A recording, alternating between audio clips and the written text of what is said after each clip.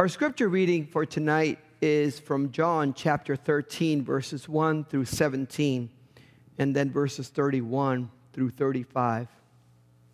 Now before the festival of the Passover, Jesus knew that his hour had come to depart from this world and go to the Father. Having loved his own who were in the world, he loved them to the end. The devil had already put it into the heart of Judas, son of Simon Iscariot, to betray him. And during supper, Jesus, knowing that the Father had given all things into his hands, and that he had come from God and was going to God, got up from the table, took off his outer robe, and tied a towel around himself.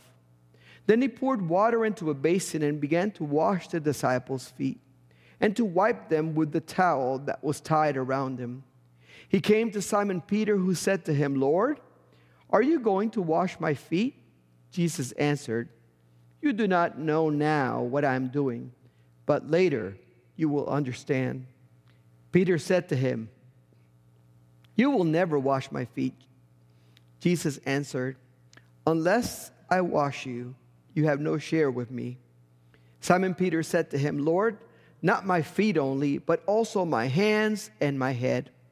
Jesus said to him, "One who is bathed does not need to wash except for the feet, but is entirely clean, and you are clean, though not all of you." For he knew who was to betray him. For this reason he said, "Not all of you are clean." After he had washed their feet and put on his robe, and had returned to the table, he said to them, "Do you know what I have done to you? You call me teacher and Lord, and you are right, for that is what I am. So if I, your Lord and teacher, have washed your feet, you also ought to wash one another's feet.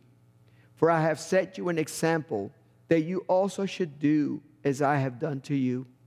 Very truly I tell you, servants are not greater than their master, nor are messengers greater than the one who sent them. If you know these things, you are blessed if you do them." When he had gone out, Jesus said, "Now the Son of Man has been glorified, and God has been glorified in him. If God has been glorified in him, God will also glorify him in himself, and will glorify him at once. Little children, I am with you only a little longer. You will look for me, and as I said to the Jews, so now I say to you, where I am going, you cannot come.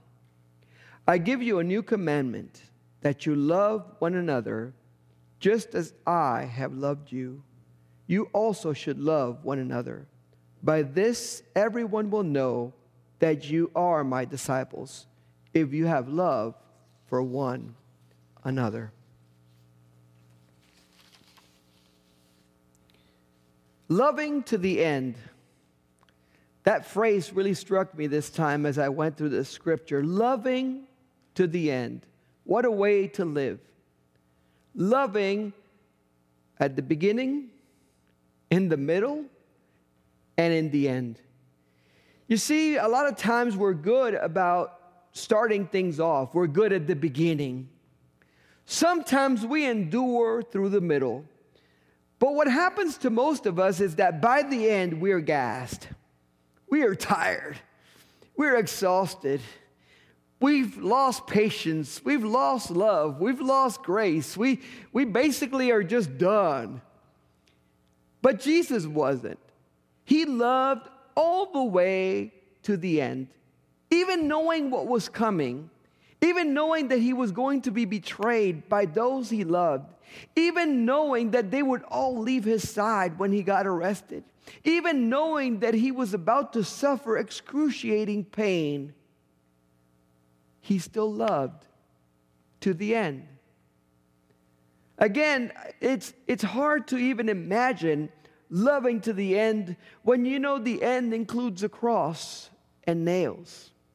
It's hard to imagine loving to the end when it means that everybody who cheered for you a few days earlier is now yelling, "Crucify him." It's hard to imagine loving to the end when you know what's coming ahead. But the scripture says that Jesus was able to love to the end because of something because he knew he had come from the Father. He was returning to the Father, and that all things had been given into his hands. You know, when we know that we are God's and God is ours, that gives us an assurance that brings us peace, even when things might not be going well or might not be like we want them to be. But let's go into the story, because this is a story of Passover. Jesus and his disciples have come to Jerusalem to celebrate this Passover meal, and they're gathered together in the upper room. They've had all day to run around the city and greet old friends and see family members and reunite with acquaintances that they haven't seen in a while. They've been gathering all of the materials and things to hold this Last Supper. In case you didn't know, there's a whole preparation to a Seder meal. You didn't just show up. You had to go gather the right bitter herbs. You had to go gather the right materials. You had to have specially made bread that was unleavened and wasn't really that tasty. You know, you complain about communion wafers, that ain't nothing compared to the Seder meal bread. And a lot of the stuff that they ate, you know, as they prepared for this time of Passover, was to remind them of the bitterness that the Israelites had had to endure as they were in exile. It was all the tears as they had to be released from captivity and slavery in Egypt and be set free. And it was all those years in the desert as God had passed them over in the last plague and allowed them to leave Egypt free. So this is what they're doing, and they're all sitting, they're all tired. It's been a long day. They're having their meal. They're all gathered together. And Jesus gets up from the table, pours water into a basin, and takes off his outer robe. And you know, I just think Jesus did that with style. Boom, boom. It's about to get real in here. I mean, it's about to get real in here. The scripture says he grabbed a towel, he tied it around his waist, and then he got that basin, he poured water into it, and then he began to wash the disciples' feet. And you know, it struck me as well when I was going through the scripture once again. I've read it many times, but to wash the feet, you got to get down on the ground. You got to get on your knees. You got to get below the person you are washing their feet, you know. Most of the time, we're down below them. And Jesus, the master, the teacher, the one that they have been following for over 3 years, is now on the floor washing the disciples' feet in the most humblest of postures.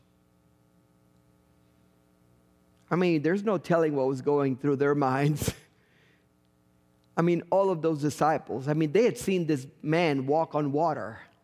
They had seen this man heal and restore life to dead bodies. They had seen this man cure leprosy.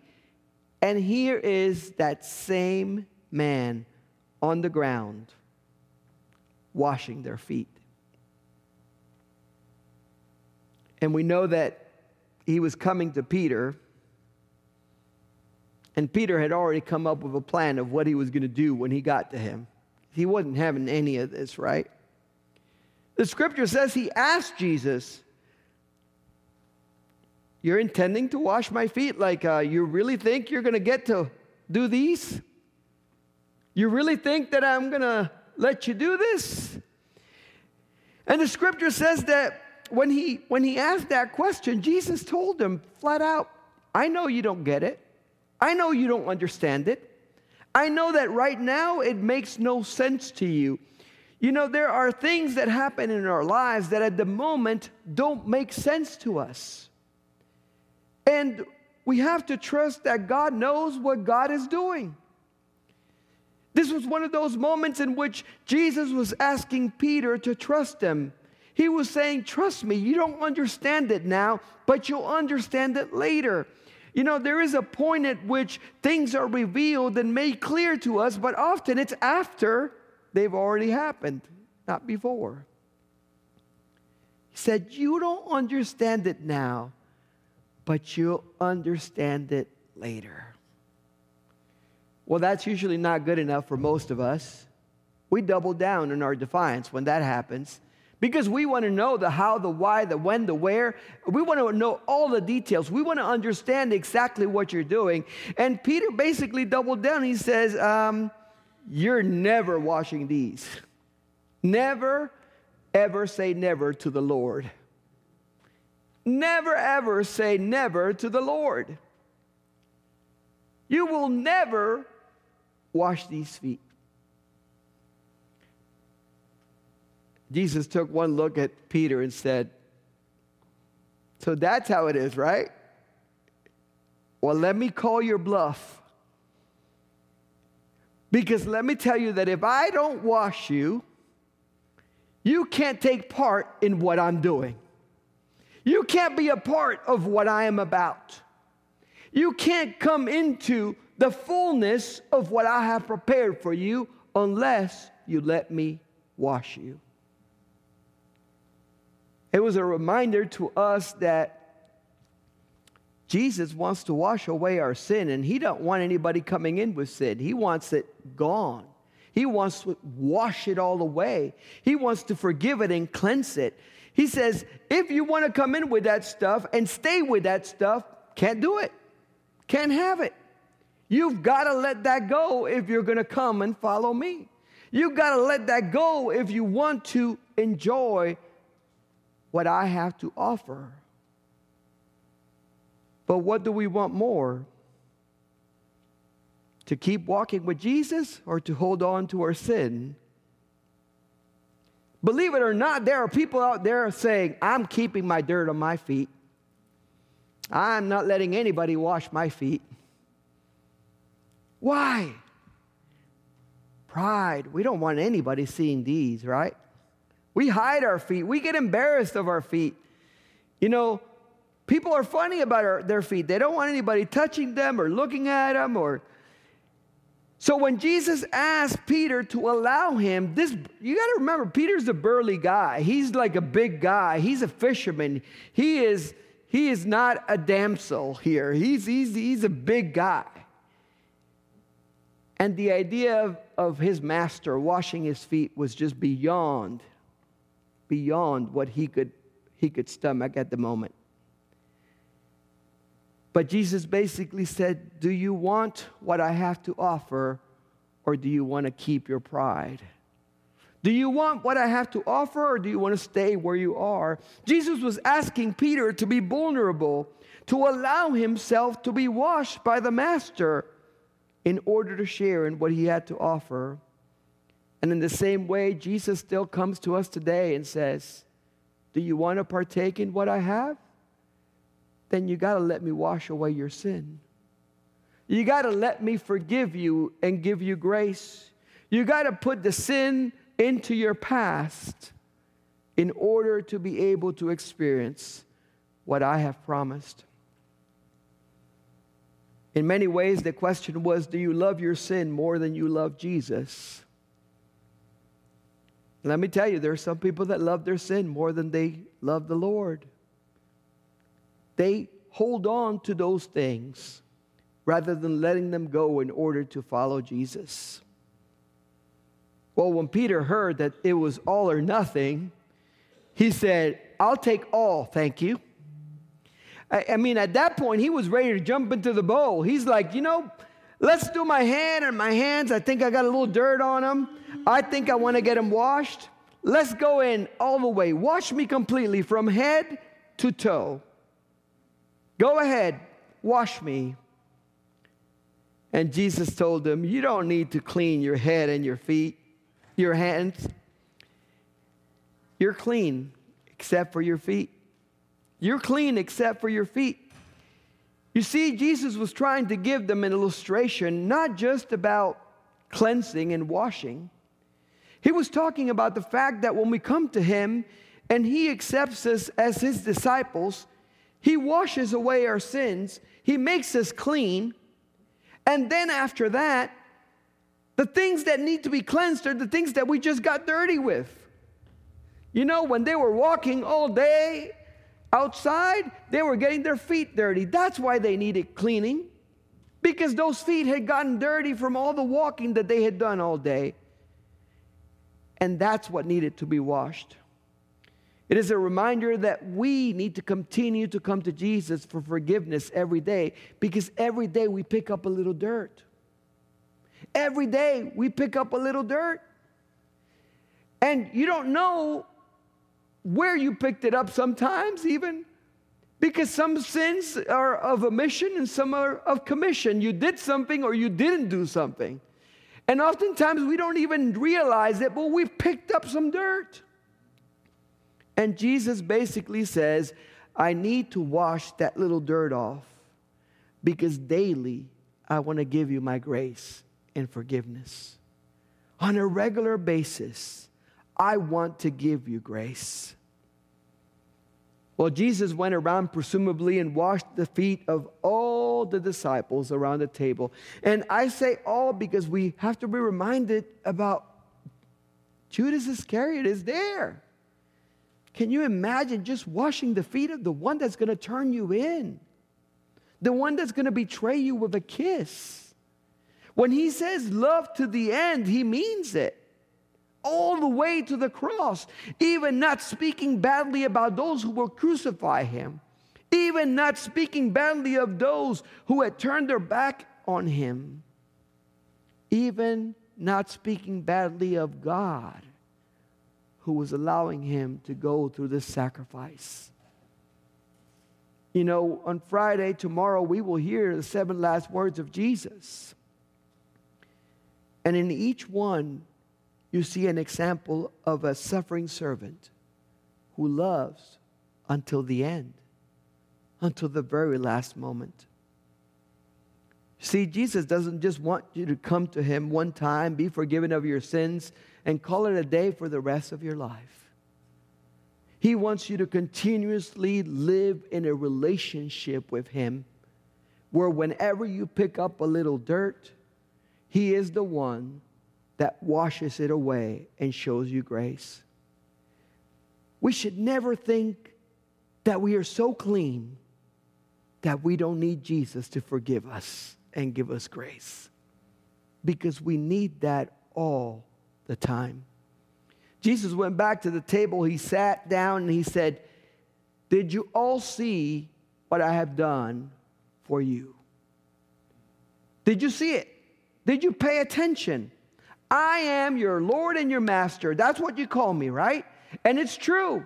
He says, you're completely correct about that. If I, your Lord and your master, I'm willing to get down on the ground and wash your feet, what makes you believe that any of you should not be willing to do that for another? That's basically what he was saying. He was saying, if I can do it, you can do it. If I, who am your master and your Lord, can get down, you can get down.